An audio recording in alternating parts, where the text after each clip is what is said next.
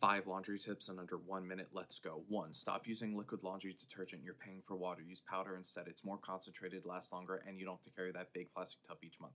2. Stop using fabric softener, liquid dryer sheet. It doesn't actually soften your clothes. It coats them, trapping buildup and bad odors. Those fake perfumes are blocking your body's natural pheromones, which we need to find dates and fall in love, and the buildup is going to cause the clothes to be misshapen on your body. Instead, use wool dryer balls in the dryer. That's actually going to soften your clothes and cut down on dry time.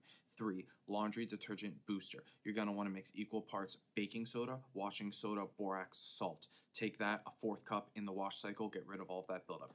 4. You've got deodorant buildup, earwax stain on your shirt, blood, whatever. Take those garments, soak them for 1 to 2 nights in undiluted white vinegar, then wash it on the hottest temperature safe for that garment. 5. You've got pilling, fuzz buildup on your hoodie, sweatpants. Get a sweater comb. Walmart, fabric store, online.